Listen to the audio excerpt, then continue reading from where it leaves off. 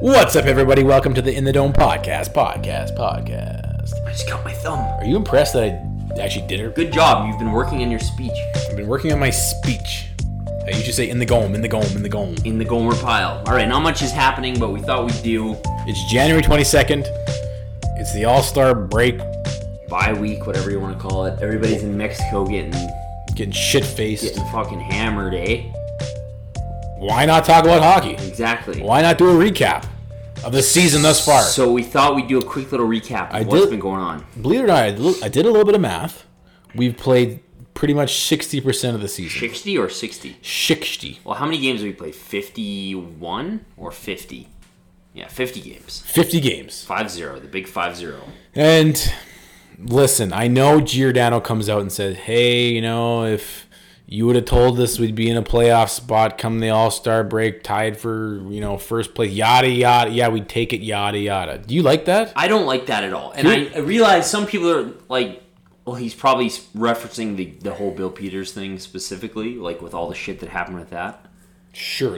Sure. Okay, let's be honest. Sure. Out of the 31 teams in the league, the Flames have by far and away faced the most adversity this year, have they not? 100%. I mean, the Leafs are close, Dude, their coach got fired for being a racist. I think it doesn't really compare. The Leafs are close, too. I'd say the Stars are probably pretty close. Yeah, for sure. Because all three teams have gone on significant losing streaks. I mean, San Jose, arguably. Yep, arguably, too. Change of coaching, long losing streaks. Shitter. So, yeah, but you still got to give the slight edge to the Flames. Yeah, especially because we were the forerunners. Because even Montgomery was let go for non-hockey related reasons. But it was right after in the wake of Bill Peters, so it wasn't that... Didn't startle everybody that much. Yeah. Plus, the whole TJ Brody thing. Yeah, I forgot about that. It just seems like one thing after another. Yeah, definitely does. So... I still don't like what Gio said, to be honest. And I'm not like a guy who's like, oh, you gotta... But, I mean, it was still kind of a weird thing to say for your captain to say, like, after you've been pretty much dog shit all year. Yeah. Well, but, I don't know. It's kind of like the whole half empty, half full thing. I think actually Steinberg was talking about this the other day. He made a good point. That, sure, if you want to look at this as half full, the thing is, if you look at all the rest of the underlying metrics for the team, it's definitely half empty. Well, see, that's what, it's not even half empty. It's like the goddamn glass hasn't even been filled with anything. It's like there's no sign. For me, there's been very little outside of that 7-game win streak, and even then, it was kind of like, we're just like, we win in the shootout, we win in overtime. It's like there's been very little about this season. And I guess that's been like, okay, we can maybe turn this around. And I guess that's why I have a problem with it too, is because it's kind of like Tree Living. Tree Living's at a point now where when he speaks, I just tune him out. Because he says the same old shit. Same old bullshit. We have faith in this team. We believe in this group. It's like he's not even trying to articulate anything of value anymore. He's just coming on there and blowing smoke. Same old shit. Same old dad. So, to me, that's a similar conversation, Giordano coming out. And then it's like, okay, if somebody told you, let's go through some of these stats. That where are we for goals for in the league? Well, if somebody told you that you were in the bottom third of the league in goals for, bottom third in the league in goals against, the only team currently holding a playoff spot who has a negative goal differential at -12. I mean, take your pick, as well as all 5 of your guys that finished in the top 25 in scoring last year. Not even on pace for 70 points, or Gaudreau's on pace for. What? 60 points? 65 points? They're not even on pace to come close to He had 73 points last year at the break. He's got 38. He's not even on pace to match his break total, his season total. No.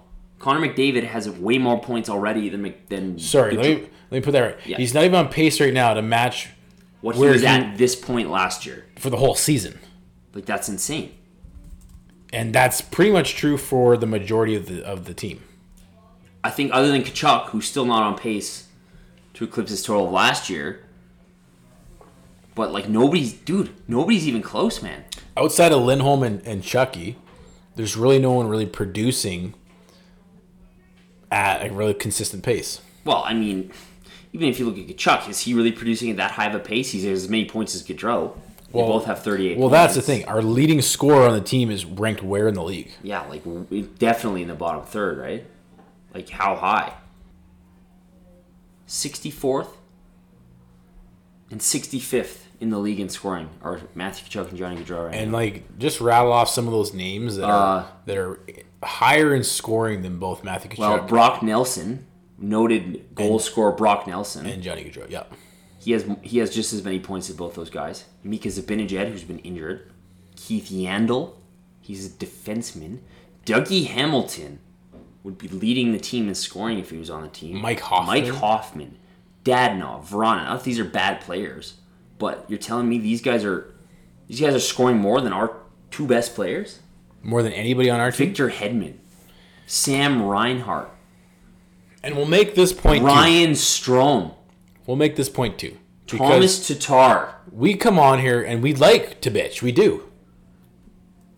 I'd prefer to not have to come on here and bitch. Right? I prefer to come on here and talk about how great the team's been. And I get it. They've been terrible. You have people, right, all over social media. We see them.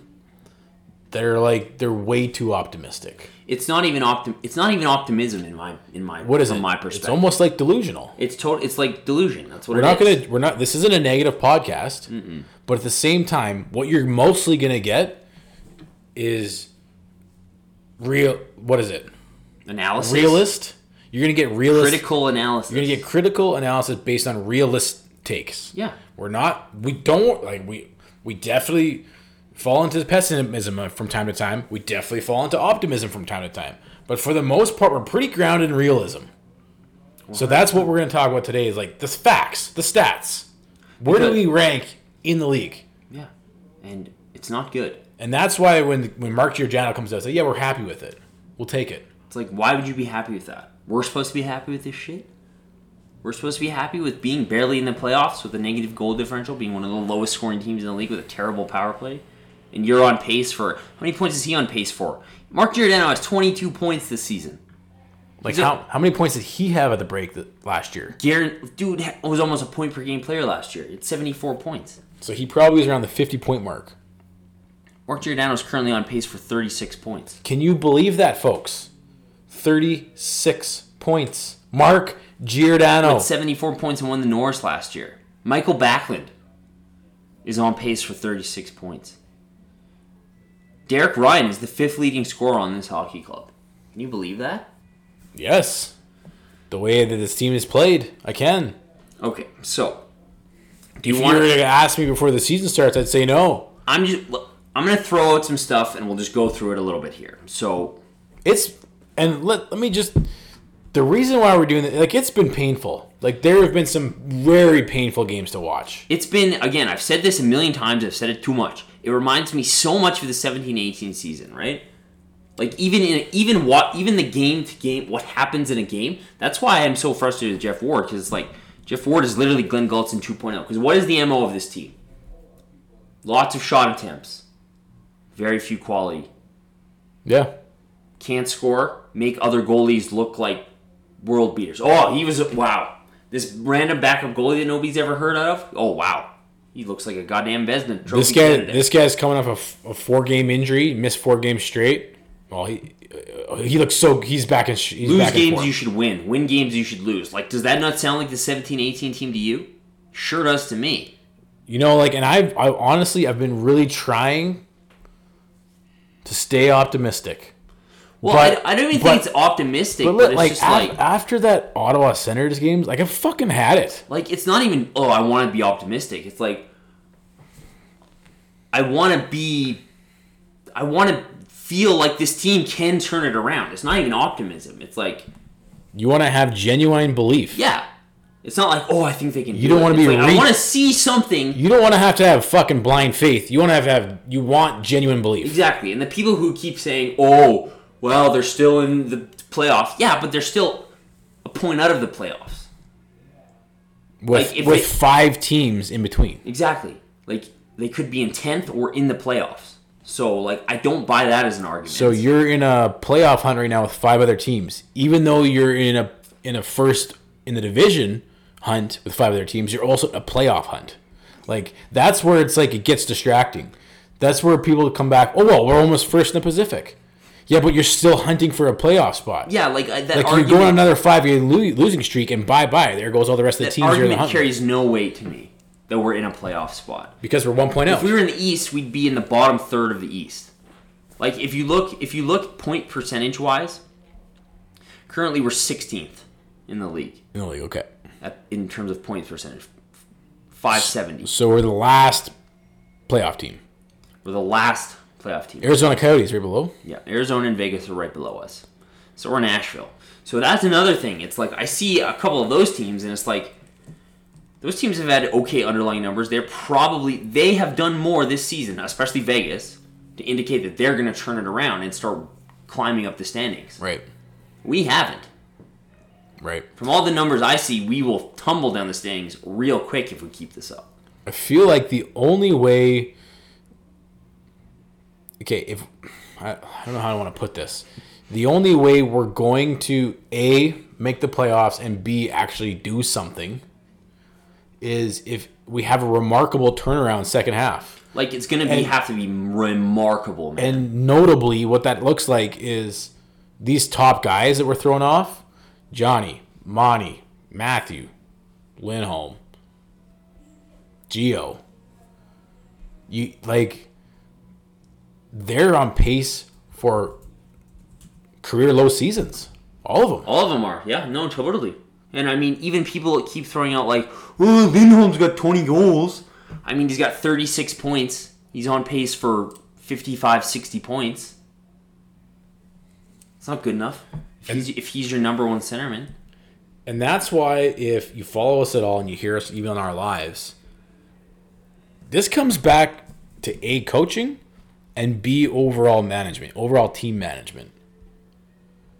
Well, you've talked about this a lot this week. Why don't you get into A, how the roster's been mismanaged, probably by the coach right now. Big time.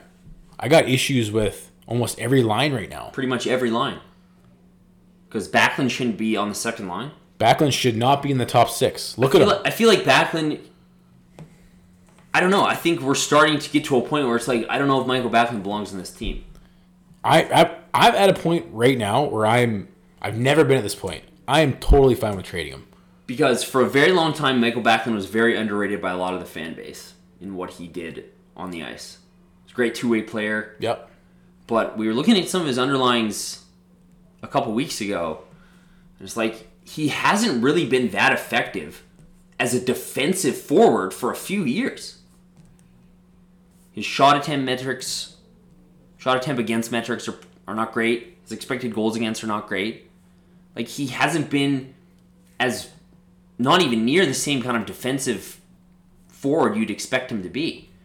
And he doesn't score goals. Yep. So he's quickly becoming a $5.3 million player who's not doing much for you. No. And like you said, his expected goals for is your team has a better chance of scoring a goal with him sitting on the bench. Yep.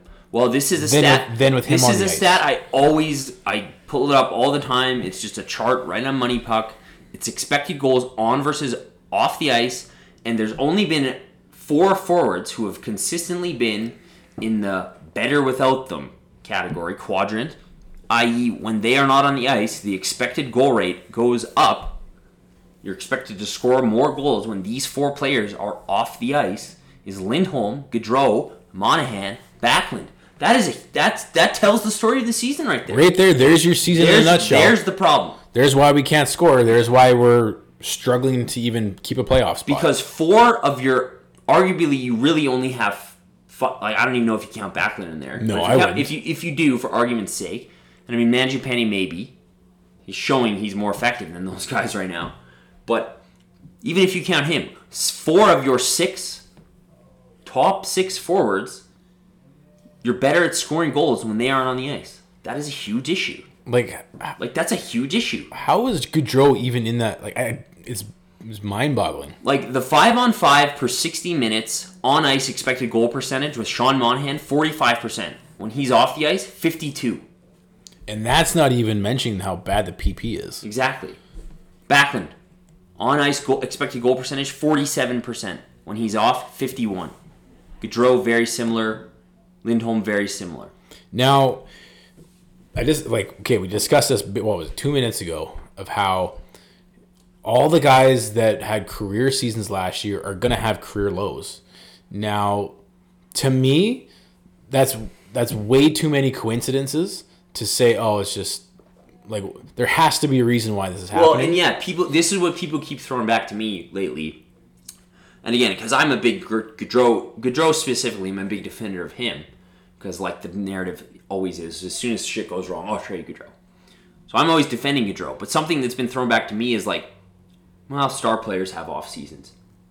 You're telling me one of the best lines in hockey last year, they're all having off seasons? All three players? Plus your best defenseman who won the goddamn Norris Trophy last year. Oh, he's having an off season too? No.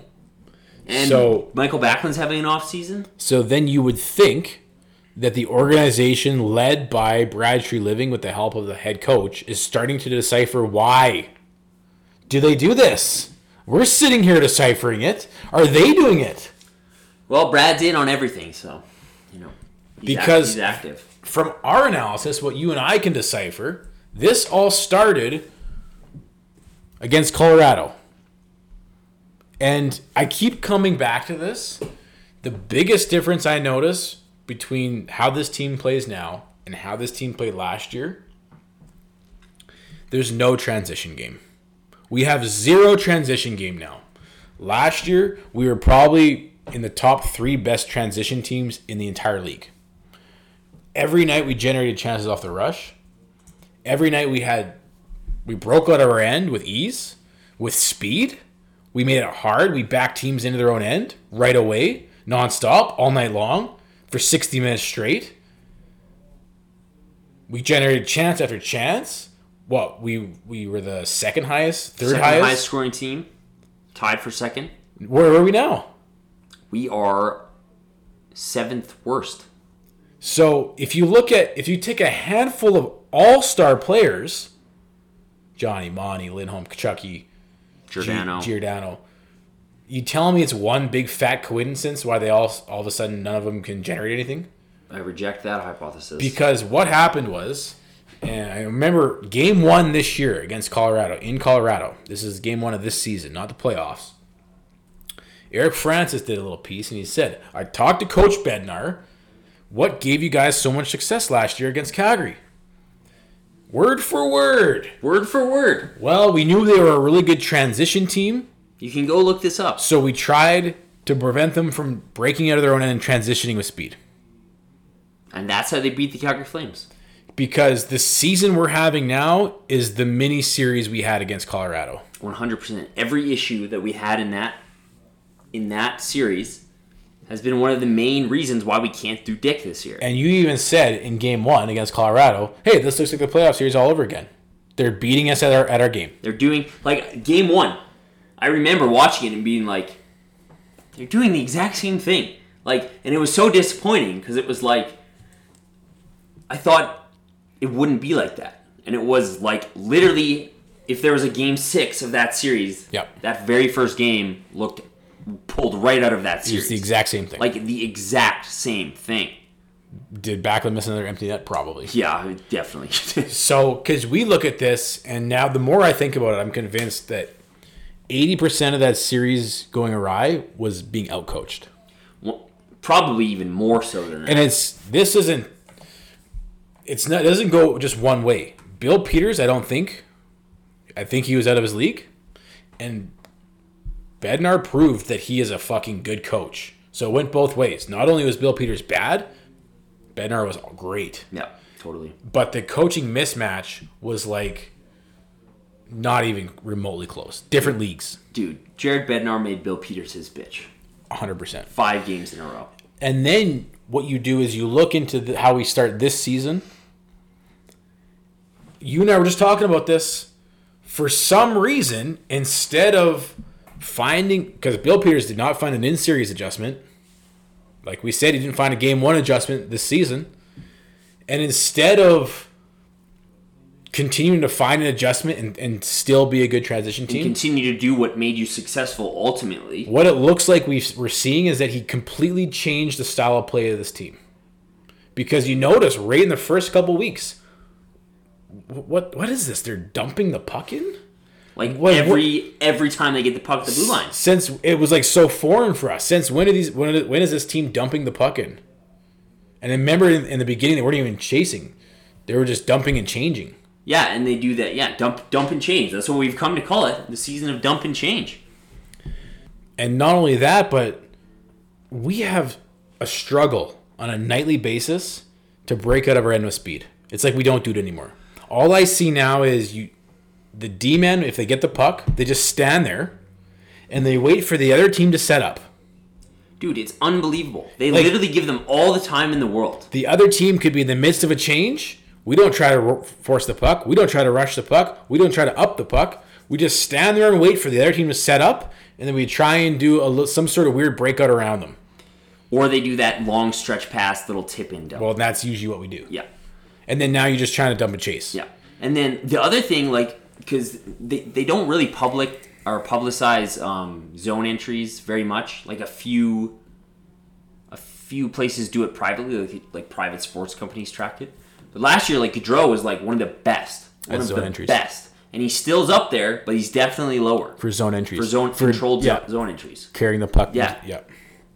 Well, and the other thing I noticed with that too is and this is obviously they've been practicing this and as part of their systems being coached. The forwards are nowhere near the D-men. Here's the thing: if you're watching the game on TV and you see the D-men setting up in their own end doing some DDD passes, do you see any forwards nearby? No. Where are they? They fly the zone and they stand right outside the opposing team's blue line. Do you see what's happening? Everybody's standing still. There's zero speed. We're not breaking out of our end with speed anymore. So they either tip it in at the blue line or they get it there and they're standing still and carry the puck in. How many times do you see odd man rushes anymore? Can you remember one? I'm trying to rack my brain right now. The only one I can remember is that one game, I think it was against Detroit or something, where Monahan, around the time Jeff first started, it was we were oh shit, they're back. They're doing it again. Monahan scored a one-timer off the rush. Well, he did one. What was it, Ottawa or something like that? Not too long ago, but still. Shit, I can't remember. It's so far and few between. Whereas you compare it to last season, it was on a nightly basis. We were generating 2-3 chances at least. And if somebody can ever find somewhere where tracks odd man rushes for and against, please DM me on Instagram or something. Because I guarantee we are one of the worst at giving up odd man rushes now, and one of the worst at creating them. Where last year, it was all we did last year. And this is also why. Remember last year how active our D was. And joining the rush? All the time, dude. Okay, the reason why you never see our D joining the rush anymore is because there is no rush. We don't have a rush. Great point. We just fucking dump it in and try and chase it. Dump it in, dump and change, dump and change. And this is what blows my mind, is because we were talking about this last week. Well, part of maybe the reason why we're trying to figure out who we are is we're comparing it to the best team in the West last year. But then it's just what made us so good? The transition game made us so good. We have zero transition game and we stink. So this comes back to early in the season we saw a change in coaching style. And I remember you and I are what's Bill Peters doing? He got so out-coached that he can't even figure out how to get back to doing what made you good? You had to change your coaching style completely?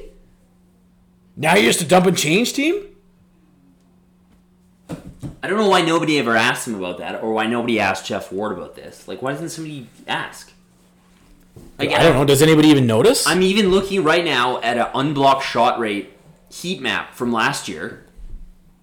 Last year, one of the best teams from shooting in the slot. Primarily, that's literally the only place we shot from. And we were talking to that guy on Twitter, and he was saying how remember last year? It's they would just shoot from right inside the slot. Yeah. Compared to this year, there's nothing coming from the inner slot. Zero. It's all coming from the left wing blue line. Mark Giordano. Yep. It's all coming from the high slot. It's all coming from the left side of the goal line. Johnny Gaudreau. The thing is, we can't even get the puck. Are you telling me this is a forechecking team? You want to know what a forechecking team was? The Calgary Flames under Darryl Sutter. was tenacious forechecking every single night after night. We were actually able to retrieve pucks because we had guys that were willing to hit. And also, if you watch the Vegas Golden Knights under Gerard Gallant, that's a forechecking team. They go get that puck. We don't. That's why we can't get slots from the shot because we can't even get the fucking puck. So you can't retrieve the puck. You don't forecheck. You don't transition. Sounds like a recipe for being... How the fuck are you going to score goals? In the bottom third. You have all these high caliber players having down seasons. That's why. Every single one of them is doing it. How are you going to score goals if you don't forecheck? If you have no transition game? You don't score on the power play. You just think the puck's magically going to go in? And you just fire pucks from the perimeter. How do you win hockey games like that? Well, what we're seeing is you don't. How many goals have you scored in the last 3 games? I mean, outside of the third period in Ottawa, we had 1 goal in 8 periods. Yet there we were, doing the exact same thing. Okay, so let's compare some underlying goals metrics. And my other problem with that is that I feel like Ward's even a little more clueless than Bill Peters. Yeah, 100%. He hasn't come in and restored any faith for me here. Well, and he hasn't come in and, here's what I was hoping to see and what I haven't seen at all. I was hoping Jeff Ward to come in and, here's how I want my team to play hockey. And I wanted to see that. Whether or not I have an idea of what that would be, I don't know. But I wanted him to come in this is the system we play. Right. Because what do they play? What do they do? What do the Flames do well right now? Again, don't transition. Don't forecheck. We got a pretty good penalty kill. Penalty kill's okay. And our goaltending's been great. Power play sucks. Power play is brutal. The only way we're generating, not even offense, the only thing we do is we dump the puck in and fire it from the perimeter. Even on the power play, it's just perimeter, perimeter, perimeter, perimeter, perimeter. That's all that it is. Literally, that's it, man. Well, and you keep track of these, you do these stats after every single game, who the key performers were. Yeah. It's not the guys who it should be ever. It's usually guys like Milan Lucic, Tobias Rieder. It's Lucic, Rieder, Lindholm's there sometimes, Kachuk sometimes, Derek Ryan, Dylan Dubé. You want to know why? Because those are the guys that can actually adjust to a style of dumping and chasing.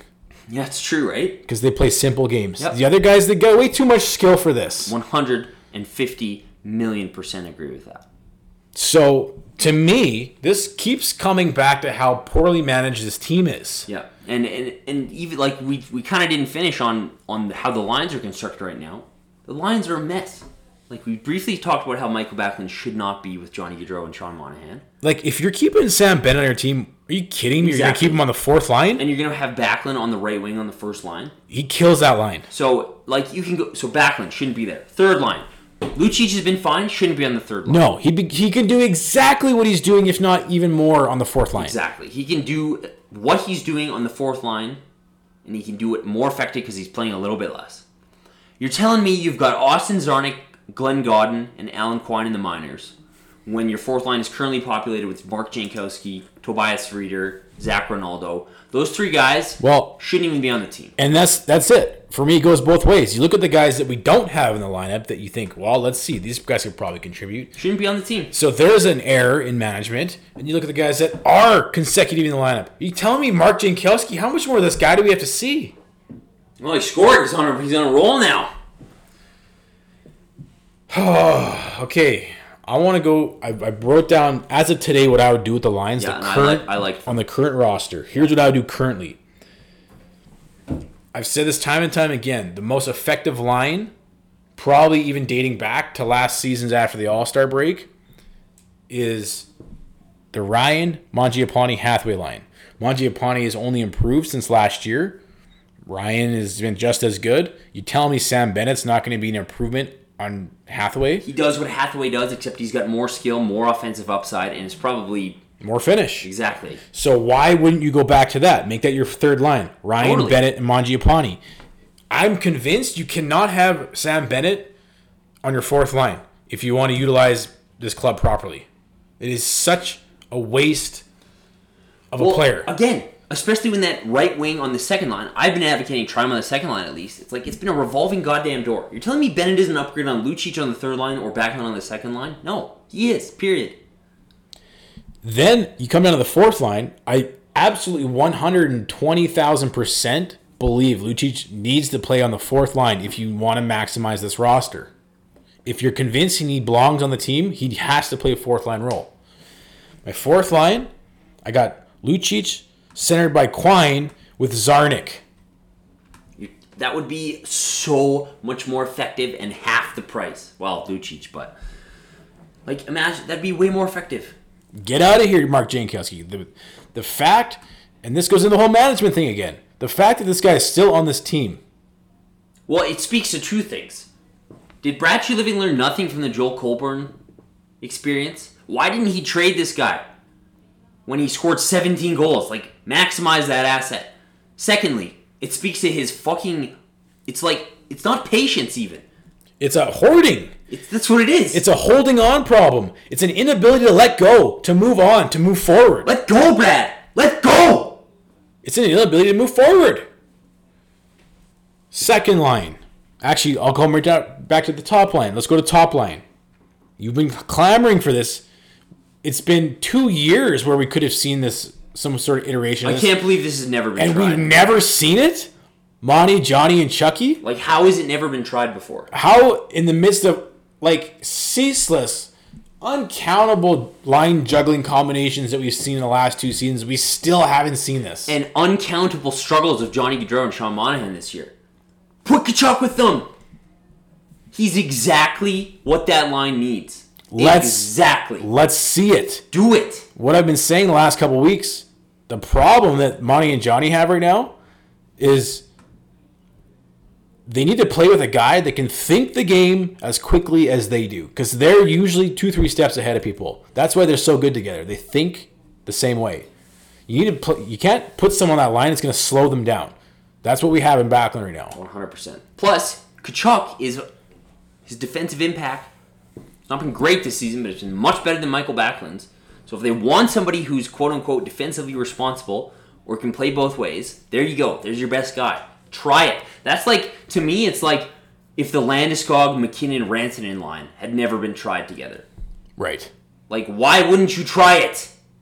Try it. There's a reason why, even though you don't want to do it, if you're Edmonton, you keep coming back to Connor and Draisaitl. Because it works. Because when you need goals, they can make it happen. Exactly. Again, we can't score and we haven't tried this line yet. Come on! The only reason why I would be a little bit hesitant is the first line has been great. Mangiapane with Chucky Lindholm. But I think if you're looking at... I think they've been good. I don't think they've been great. Sure. They've been consistently good. Yeah. Let's say that. But to have your first line consistently good and your bottom 3 lines consistently ineffective, yeah. You telling me that's a good trade-off? Nope. No. So that's what I would do for the second line. For now, if Backlund's going to be on this roster... Put him back in the center position. He's not effective as a winger. He just isn't. He's more effective at a center. He's more ineffective on the wing than Lindholm is at center. Totally. So that's why, for now, as long as you got to have Backlund on your roster, I'm going to say Backlund center is the second line with Lindholm and Dubé. It's perfect. Not perfect. Still missing 2 top 6 forwards from that group. And that's the thing. This buys you time until you bring in another guy, and then you look at another options. But I don't see how any other iteration is going to work. And again, like I don't see how the lack of willingness to try something else right now when we're literally scoring 2 goals per 60 minutes. One of the worst in the league. We pretty much, for all intents and purposes, got shut out 2 of 3 games on this road trip. You have to make an adjustment. Well, you've been shut out a league leading 6 times this year. Almost 7. This is the team has scored more goals than 29 other teams last year. Shut out more than any other team. And that's just a coincidence? That doesn't... Like, that's... I think that proves your point right there. That's not a coincidence. No. There's a very strong correlate between something, and it's probably the coaching style. Or maybe these guys just suck all of a sudden. Honestly, I think it's a bad combination of both general management and coaching. Well, again, so moving into like the general managing thing, it's like, okay, the roster's being mismanaged from a coaching point of view. From a night-to-night basis, yep. But it just boggles my mind that how, like, it's not... People seem to be acting like we've only just started to need a top 6 winger, like, just this year. No, it was apparent in the playoffs last year. It was apparent last year. Which, it was apparent the year before. This is it what was really, apparent the year before that. It was apparent the year before that. This is what really chaps our ass, is that you had an amazing learning experience getting punked in 5 games against Colorado. And what are you supposed to do with something like that, with a failure, with a learning experience? I guess, and this is the argument people have, which I get it to a certain extent. Brad Treliving did a pretty good assessment of what he needed, and he went out and tried to get it. So he was sniffing around the bush, but at some point, I know you love that saying, but at some point, you need to stop being the guy that's in on everything and just be the guy that can pull the fucking trigger. Do or do That's not. your job, isn't it? Do or do not. Is that your fucking job as a general manager? Can you imagine it your job? Like, this is like me in my life trying to figure out what to do with my life. It's like nobody cares that I've tried a bunch of shit. I almost sent that email. I almost did it. I almost got that job. I almost took the money to the bank today. But you didn't. I almost hired a new employee that we needed. At some point, you have to fucking do it. I think he will. I'm just not convinced he'll do it right, but we'll see. And again, like, it's beyond the point right now where it's just like, oh, like, because everybody's like, oh, if we just get Toffoli. What do you think? Tyler Toffoli is going to fix this roster? No. If what we've been clamoring about for the last half an hour is pretty damn accurate, which I believe it is, bringing another player in a system that's not properly designed for the team you have, it's going to do dick. Again, like, what is Tyler Toffoli going to do? He's probably an okay player. You're going to bring in Tyler Toffoli, and suddenly we're going to stop being one of the worst goal-scoring teams in the league. I reject that. Now, I'm not saying he won't help, but we have different issues. So what do you do with the coach? I mean, this is also kind of frustrating. You have a guy like Gallant available now, and somebody said to me the other day that maybe it's because Brad and the team might be hesitant because they don't know the full story. Do you think Vegas, maybe there's something else going on? If there was, it would already have come out, and they would have listed it in the reasons for him being fired, I imagine. Okay. Yeah, I can't imagine that being a thing. Like, what he's referring to, if you're not catching on, is like, is there a non-performance related issue going on? Yeah. Bill Peters, Jim Montgomery. Because, I mean, we've seen plenty of that this year already. But from what everybody's not said, that doesn't seem to be the case. Maybe he's just doing his due diligence. Because I don't see how... I mean, you got a pretty good sample size with Jeff Ward now. If you look at outside of the record, I mean, we have a pretty decent record under him. What's the record? It's like 16... I don't know the exact record. And I guess maybe it's still too early, but is it? But again, no, it isn't. Because if you look at all the points we've just made, the systems that this team is trying to play does not suit the strengths of this team. And all of the underlying metrics, again, it'd be a different thing if, like, Jeff Ward took over. Which is the coach's job, by the way. Exactly. And our shot attempt metrics were great, and our scoring chances metrics were great, and our high danger metrics were great, and our underlying defensive numbers were great. No, they've been just the same. Pretty bad.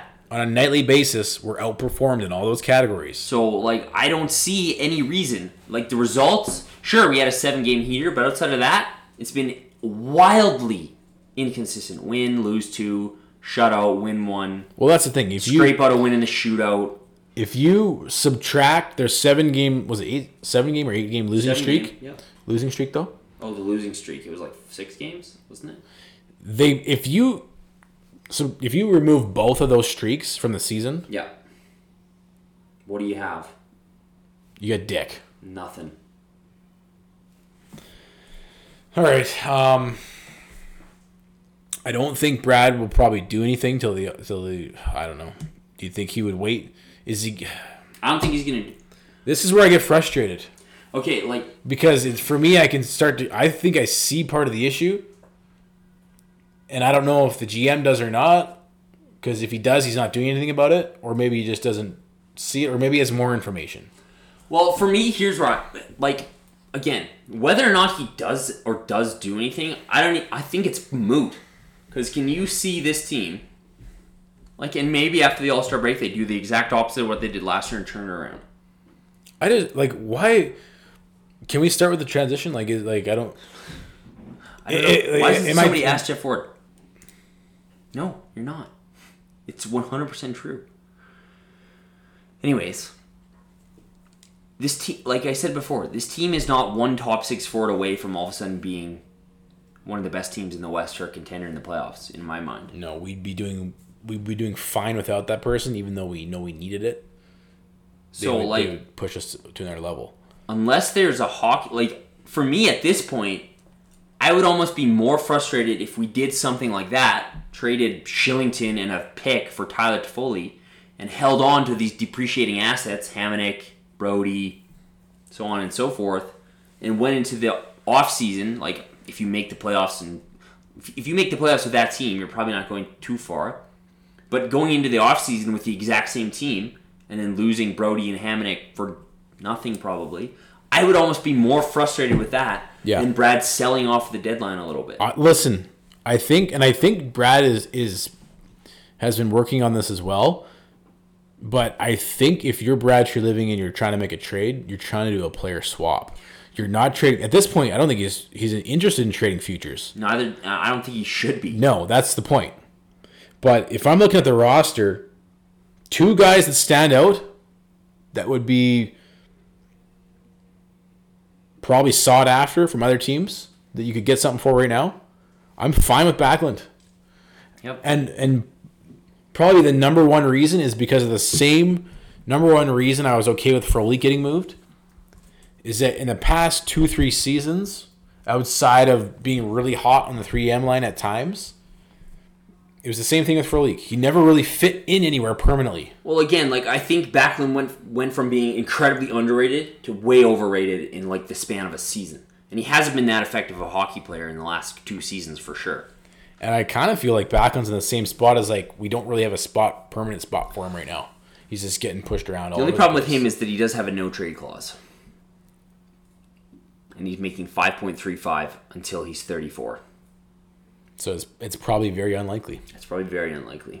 So then the other guy, where are you at with Sam Bennett? Because there's a guy you can get value for. If you can get something back for him, I'm fine with it. But it just, so this is like, and I kind of said this. But it frustrates you. Right, exactly. It's like, why are we having to give up a guy who could be good because you can't get something else done? It's like, it's frustrating to me that we, again, Michael Frolik didn't fit on the team, but he's more effective than Lucic, Jankowski, Reeder, Ronaldo, half those guys. He's better than those guys. Same with Sam Bennett. So it's like Brad's trading guys who are valuable because we have just a bunch of shit sitting around. So it's like I would much rather have him not signed any of these guys or have any of these guys on the team and acquire somebody properly. And it's like now we have to give Sam Bennett away for something? Like, why did he do this to start the season? What, sorry? He brought in... Reeder and Ronaldo were both signed on PTOs. When you already had Quine and Zarnik, just sitting there. You already knew you had one. I forgot how mad we were. You already had one extra forward to start the season. 100%. Like, you don't need all these spare fucking parts. Like, and we now, have a glut because he signed 2 PTOs and acquired Lucic. And that's why I say it's a bad combination of mismanagement from both the coach and the GM, because now that the coach is trying to utilize all these players, it fucks everybody else up. Like, Sam Bennett is now he's been designated to the 4th line. While Lucic is playing on your 3rd line. How is that? And Backlund's playing on your 2nd line. Yeah. Doesn't make any sense. Okay, so back to what you could actually do with trades. I think for most people, I think they undervalue Sam Bennett because I still do think... It's kind of funny to me because everybody criticizes Gaudreau. Oh, he can't perform in the playoffs. Trade him. But then in the same breath, Eric Francis says this most of the time. In the same breath, they're like, trade Sam Bennett. He sucks. But I guess he's been really good in the playoffs. It's like, so Johnny sucks in the playoffs, so you want to trade him. But Sam Bennett's great in the playoffs, but you also want to trade him. So I'm not like clamoring to trade Sam Bennett. But if somebody comes to you with an offer that makes your team better, yeah, I'm willing to do it. I think more than anything, how we look at how this roster is right now, where it makes most sense to trade from a place of strength is from the defense. Yeah, exactly. And we've been getting a lot of heat for this because everybody seems to misunderstand what we're saying when we say Noah Hannafin is your best trade chip. Because everyone's like, whoa! Why would you trade a 22-year-old defenseman on a good contract? It's like, because he's a 22-year-old defenseman on a perceived good value contract with potential. With potential upside. What do you expect other teams are going to be coming and knocking on the door for 29-year-old Travis Hamonic on an expiring deal and just give you whatever you want? No. Like, you telling me Brad Treliving hasn't been trying to trade Jankowski all year? It's kind of hard when there's no perceived value there. Like, you think you're going to get anything worth your time, roster-wise, for Travis Hamonic? You think teams are just going to give away other top 6 guys? For an expiring contract defenseman who's almost 30? No! Unless their guy's on an expiring contract? Like, that's the argument people keep throwing our way. It's like, why would you trade Hannafin? You've got Brody and Hamonic. It's like, yeah, you're not going to get anything for those guys. And it's been made pretty clear Brad's interested, and I like this. I like this, too. He's interested in someone that has term. So, you telling me, oh, here's a guy coming off the books. He's basically a rental, but we want a top 6 guy that has term? Yeah, like, who's going to make that trade? No one. And the other reason why we're fine with Noah Hannafin as your best trade chip is, like, I don't see that much higher of a ceiling. And again, like, we could be wrong about this, because defensemen do develop later, like 28, 29, like somebody threw the argument about Hedman, who is a much better defenseman, I may add. But I think that's a risk you're willing to take if you can get back a legit young top 6 guy, is you bet on the fact that Noah Hannafin's not going to turn into this top 4 defenseman. No. Because I don't think he is right now. Maybe he could get there, but from all signs I've seen throughout his career, he's probably not going to be there. He's probably going to be an okay 4. Yeah. Probably better suited for a 5-6 guy. Better suited for a 5-6 guy on a team that has a strong defensive core. Exactly. But he can round out your defense core if you have a weaker core. Totally. So that's why you say Noah Hannafin's a good trade chip. Because he's attractive to a lot of other teams. You can sell his potential, which maybe he does live up to, but I think that's a risk you can take and feel okay about. For my evaluation assessment of him, 100% I'm willing to take that risk. Me too. That's why we say he's not only a good trade, he's your best trade chip. 100%. Because he's young, he's under contract, he's a defenseman. Based on what you need and what you're looking for. Now, it would be different. If you're top 6, you were happy with it, and you just wanted to stack up some assets or some futures. Yeah, exactly. Then you're like, okay, well, let's trade Hamonic or Brody if neither one of them wants to sign. 100%. But you need another top 6 guy. You need a player in return. And you don't want to give up futures because we don't have any. We already gave them all up. We already gave them up. Travis Hamonic and Michael Stone and so on and so forth. So maybe, like, I'm throwing out there all options. That's why I throw in there kind of like Backlund and Bennett if you need to get someone back. But I'm kind of at a place where I would rather not take risks on those guys if we don't have to. But then it's just like, then the coach needs to figure it out because he's got these lines all fucked up. And see, that's where, to me, it's like, I don't even know if a trade is going to help. Because what is it going to do? What is it going to do if you add somebody? Well, and that's the thing. One is guy. That You're not one guy away from being all of a sudden this great team from what we've seen this season. Especially when there's no room for another guy. Exactly, because you got all this shit just hanging around. Ronaldo, Jankowski, like, go through the fucking list. Like, you have guys alternating healthy scratch every night. Because you have too many guys, too many forwards on your roster. So adding another guy, regardless, he has to trade Jankowski and probably another guy like Zarnik. He has to trade, at the very least, like, just to get rid of some people, he has to trade Jankowski and one of Brody and Hamonic. Just because, like... I think I'm shopping Zarnik, too. I'm shopping everybody. If you're not going to play Zarnik on your team... If you're not going to play him, shop him.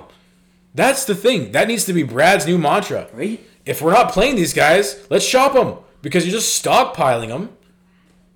Again, you probably in Stockton have a full 2 lines that could come up and play in the NHL and be probably more effective. Like, you have so many of these guys. Get rid of some of them. That's not even to mention the prospects. Exactly. God and Phillips. It's just absurd at this point. So... And now this was... Yeah, I mean, even Dubé was part of this conversation. Thank God they finally brought him up. Well, who knows? They might send him down eventually. But, I mean, all to say is, like... I don't think, unless they're legitimately going to acquire 2 top 6 guys, fix the lines, and Johnny Gaudreau and Sean Monahan turn it around, I don't see much in terms of a playoff run. Well, here's the thing. Like, a lot of things need to happen. That's a lot of contingencies. A lot of changes need to be made. Like, it needs to turn around on a goddamn dime. Because if nothing changes and we just stay the same, I kind of feel like we just miss. I do too. I guess it depends how strong the Pacific is. Well, you gotta feel like Vegas is gonna turn it around. You think? Okay. Well, what I wanted to also do is get into some predictions. So maybe we should do that now. Sure. Maybe let's close out this whole trade chips. Again, I think your biggest place of trading from strength is on the defense and those extra guys. Yeah, totally. Like, you did it with Froley. Good. You got a third out of that.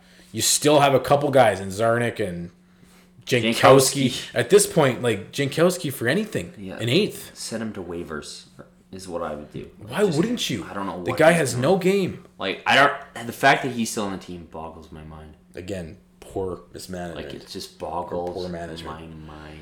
All right, let's get into some predictions. Let's look at the Pacific here, which is interesting because the 5 teams in the race right now hold the 2 wild card spots. So in the West, you have 5 Pacific teams in the playoffs, which is insane, and 3 out. But then let's also look at Winnipeg, Chicago, and Nashville. I mean, do you think Minnesota? Okay, let's start with the Sharks. They're done, right? They have 46 points. I mean, they're 4 games below. It's quite unlikely that they'll be able to turn it around. However, it's still the Sharks. It's the Sharks, and when you're playing teams like Calgary, I'm not super confident in Edmonton. But this is why I didn't like their coaching change. Yeah, no, me either. Because it sets you back another 12 games. Yeah. They might have been able to rebound if they still had DeBoer. Yeah. But because you bring in, I think Bob Boughner. I think Boughner is not even close to where DeBoer is as a coach. So because of that, I'm going to say they missed the playoffs. Well, they're in a pretty big hole right now. They're 11 points behind the Flames. Yeah. I don't see Minnesota making it. Have you changed at all? Are you still kind of there? Your dark horse. I still think Minnesota could, but when I see that, I just see Chicago there. I can't see Chicago keeping this up. They've been on a bit of a heater lately. Taves has been a beast. Taves has been unreal since the beginning of January. But they have too much youth there, I think. I can't see them keeping it up. Nashville, you got to think is going to turn around. Well, and the other team I'm thinking is going to start falling off is Winnipeg. Connor Hellebuck has saved their ass this year. It's these 2 teams that interest me is Nashville and Winnipeg. Yeah. Because Nashville's in the same category as Calgary where you're like, well, maybe they're going to turn it around now. Maybe they'll turn it around now. And it's just like Nashville hasn't. They haven't found that gear yet. Well, they can't score, similar to the Flames, but funnily enough, they have way more goals than we do for a team that can't score. But yeah, with their coaching change. And who's their coach now? John Hines, the guy who's in New Jersey. See, I don't like that either. I think that I do like their team though. I think they could turn it around. They might squeak in for the last wild card spot. They'll probably be knocking out the door at the end. I'm still gonna say I'm not sure. I think they'll be on the bubble. And to be honest, I haven't really looked at their underlying numbers or anything at all, so I have no idea where they are. I'm just pulling them up here. Money Puck has them ranked as 7th. So it looks like a lot of their underlying numbers are there. So it could be suggested they'll probably turn it around. Okay. I definitely have more confidence that they'll be able to overtake Winnipeg than I would say Winnipeg has a chance of staying where they are. Well, Winnipeg is starting to falter now. Well, again, Connor Hellebuck has kept that team alive. Right. They've been just destroyed on defense with all their injuries, the guys who've left, Bufflin. Which, again, Travis Hamonic to Winnipeg, hello. Let's do it. Even if you have to throw in a sweetener to get somebody like Ehlers. So, I'm not super confident in Winnipeg. I could see Nashville overtaking them. Dallas, I don't know. I mean, they've been pretty good this year. I don't know. I could see Nashville stealing their spot. And then if you're in a wild card race with one... Because for me, the top 3 in the Pacific are not going to be what they are right now. I don't see Vancouver being top in the Pacific. I don't see Edmonton being 2nd. I don't see the Flames being 3rd. Do you see, once Kemper's back healthy, Arizona resurge? Here's what I think is going to happen. I think it's going to be Vegas 1, Arizona 2. I hate to say it, Edmonton 3. And then you're looking at a battle for the 2 wildcard spots between the Flames, maybe the Jets, and Nashville. So Vancouver's out? I don't know about Vancouver, man. Do you trust them? They've been pretty up and down this year. Here's what I think. I'm going to go with... Honestly, I think either Arizona or Edmonton is going to win the division. You think Edmonton will? I have no faith in the Oilers. See, but... Yeah, you know what? I think the Flames will finish ahead of the Oilers. Okay. I'll go Vegas. I think Vegas still... I can't imagine at the end of the year Vegas is not 1 or 2 in the Pacific Division. They're just too good. And I'm going to go with Edmonton because it pisses me off how I expect them to keep losing and they keep winning. Yeah. So because of that, because of who they have, and I honestly think they're starting to get secondary contribution now, which to me sucks. Their goaltending's been better. I don't know. I don't know. I just kind of have that sense that they're not going away. Look, they haven't gone away all year. I think they'll go away. I fucking hope they do. Unless Connor, which they can, McDavid and Draisaitl can go on a goddamn Herculean run. I'm going to say it's a battle between Arizona and Edmonton. I'll give a slight edge to Arizona to finish first in the Pacific. And then I'll go Vegas.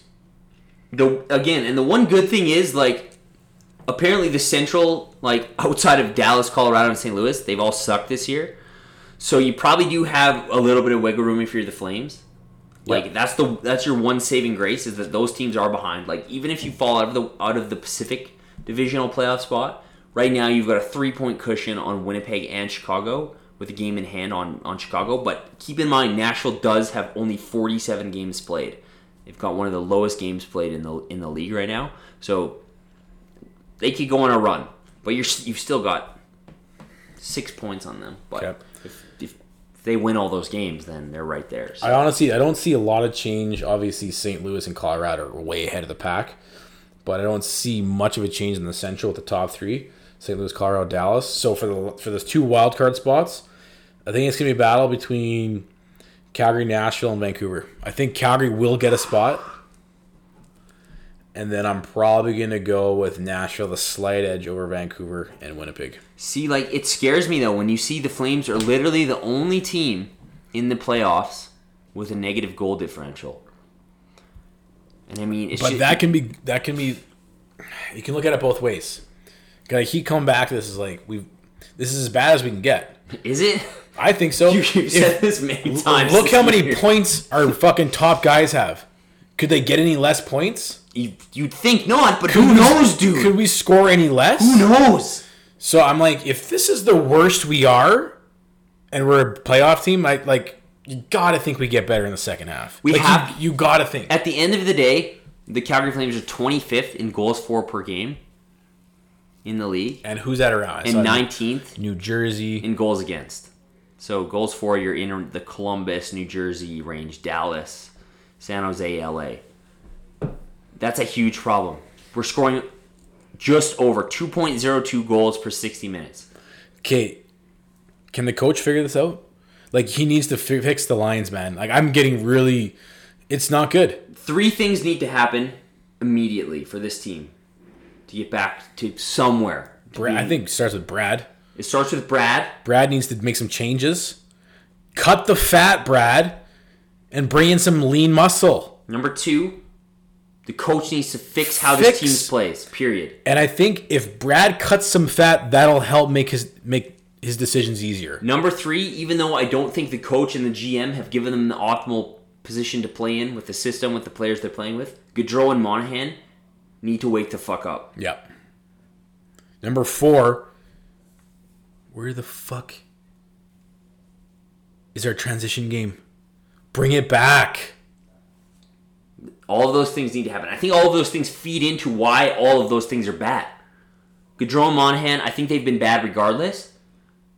But if the coach, if Brad Treliving brought in a proper top 6 guy to play with them, if the coach adjusted the way they play to suit their style of game, if the coach adjusted the lines, they'd be better. Brett, okay. Jeff Ford needs to be a lot better than he was in the first half. Like he has to be better. Jeff Ford has to get better. Totally. And then I think another thing, again, and this comes up a little less because we have stopped scoring so much. Some way, and again, this is what boggles my goddamn mind, is that you put the forward lines in a blender when you first started here, yet the defensive pairings stay the same. Yep. Like, even though we've been scoring at a way lower rate than last year, we've been allowing way more. Way more. Even though our goaltending, our save percentage last year was 91.8. This year, it's 92.3. Yet we're still giving up more goals. We're way too leaky. Change the defensive pairings. Please. You have to, and I cannot emphasize this enough, you have to split up Hanifin and Hamonic. You fucking have to. Those guys are a train wreck in their own zone. I don't get why they don't do this yet. I don't get how you can be managing a team in the NHL. I said that really. They don't do this yet. And have an analytics team, yet you continue to keep this pairing together. Like, how do you do that? Especially when Noah has pretty decent numbers when he plays with Rass. Yeah, Noah and Rasmus have shown to be a very effective pairing. Like in the last 2 seasons, how many different variations of forward lines have we probably seen? Well, not enough, but still more than. And the defensive pairings have been touched. Like honestly though, do you think it's been over 100? No, probably in the last 2 seasons. Maybe that's a stretch. Maybe it's like 60. Maybe it's like around 60. All told variations, probably. How many defensive pairings? The only pairings you've seen change. Occasionally, Hanifin plays with Anderson. Not recently. Whoever plays with Gio, that's the only thing that ever changes. Who's playing with Gio and who's playing on the third pairing? Hanifin and Hamonic have never, I don't understand why they haven't done that. And if you haven't been listening up till this point, the reason why they're so bad. They're both poor defensively. Hamonic in particular. And this isn't just this is not just eye test. This is analytics. Their shot metrics against are quite bad. Again, specifically Hamonic. Hanifin's been better this season on his own. Well, you've made this point before, is sometimes when defensemen have a lot of shots blocked, it's an indication that they don't have very good gap. Exactly, because you're still, having a high amount of shot blocks means you're on the ice for a lot of shots against, shot attempts against. The other team has the puck in your zone a lot, and is shooting a lot. That's why you're having to block so many goddamn shots. So you have a Hanifin like Derek Wills. Oh, he's a great stay-at-home defenseman, blocks a ton of shots.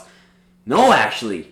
Actually, he's terrible defensively. So those two guys, I can't believe that, I don't know how the coaching staff hasn't changed this up. Especially when you've seen Hanifin play with a true defensive defenseman in Anderson to a pretty good degree of success. Yeah. So you got to do that. If you're looking at, was it expected goals against, they're 4th worst in the league?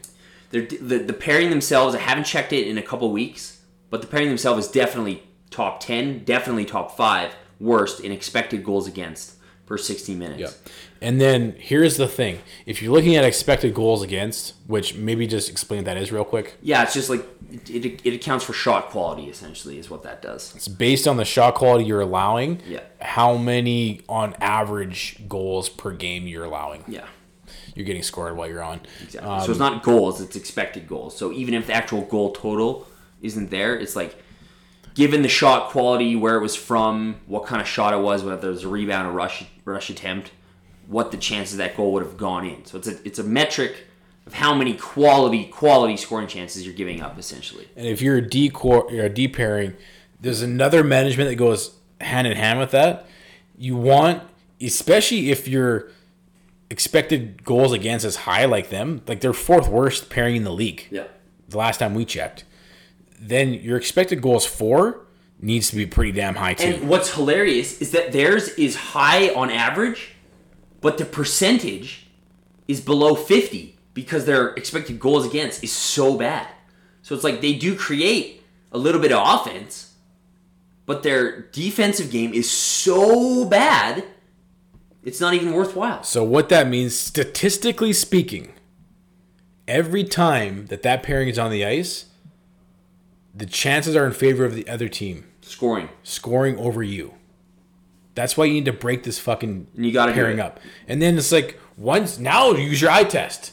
Whenever you get hemmed, whenever we're hemmed in our own end, more often than not, it happens with other team end too. And again, I want to reiterate that Hanifin has been better this year. But like you're saying, when the puck is in our own zone, I always tell people to do this as an exercise because they're always like, I watch. I was like, okay, watch a whole game and just watch when we're in our zone and just see who's on the ice. Because it's usually Hanifin and Hamonic when we can't get out of our own zone. Yeah. So I do mean to pick on them because they need to be split up immediately. Because I think lost in a lot of the fact that we can't score is that even though our goaltending has been markedly better this season, we're still giving up way more goals. So, what pairings do you want to see? I want to see Gio and Brody. I agree. I want to see Rasmus and Hanifin. I agree. And then you do Hamonic and Shillington. Yep. That's what you do. And then it's interesting that we'll see, because you have 32 games left. It's coming down to the wire. And you got Valimaki probably returning halfway through that. So if that stipulation is true, where if he plays less than 10 games this year, he could be exempt from the expansion draft, which is obviously, if that's the case. If that's the case, you got to do it. But it's not even going to be hard to do because you're already got only 32 games left. He's not even near return. He's got to do conditioning. But obviously he throws a wrinkle in that. Maybe we don't even get that far ahead of ourselves. I agree. I would do Gio, Brody, Rass, Hanifin, Shillington with Hamonic. So there's your there's your synopsis analysis of where we are at the All-Star break. Again, I don't think it's negative. It's just what's happened this season. Like if we had done this last season, it would have been completely different. Well, and that's the thing is like your job analyzing the team from a management perspective is to figure out what's wrong. And again, you don't get this much in the media for sure, because it's hilarious to me when it's like all you hear in the media is like they always say in 960, "Oh, I don't want to talk about it anymore." What do you mean? It's your job. Talk about it. I think most people are giving the Flames too much of a pass. I agree, especially fans.